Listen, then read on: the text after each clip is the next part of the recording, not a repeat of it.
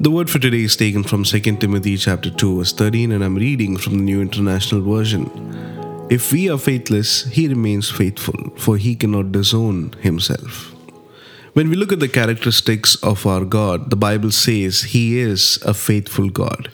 He is faithful to his promises, he is faithful to his word. At no point will he become unfaithful to us. He is always faithful.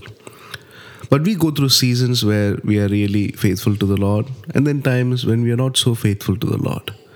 There are times when we are fully committed in our devotion and love to God, but times when we are distracted and lost at times. And so we may wonder, why does that happen? Why does that happen in life? You see, we live in a world that is marred by sin.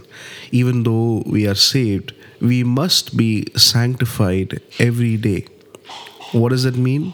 We must allow God to cleanse us and purify us of anything that could contaminate our faith and our walk with Him.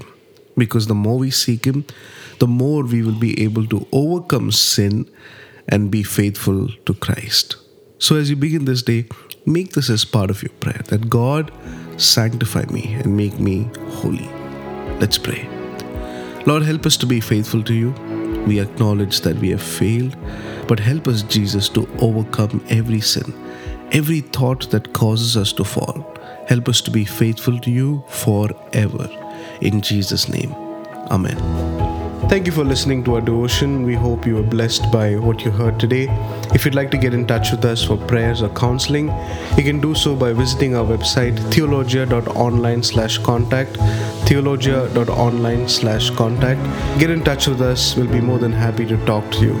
If you'd like to support this ministry financially, you can do so by visiting our website theologia.online/give, theologia.online/give.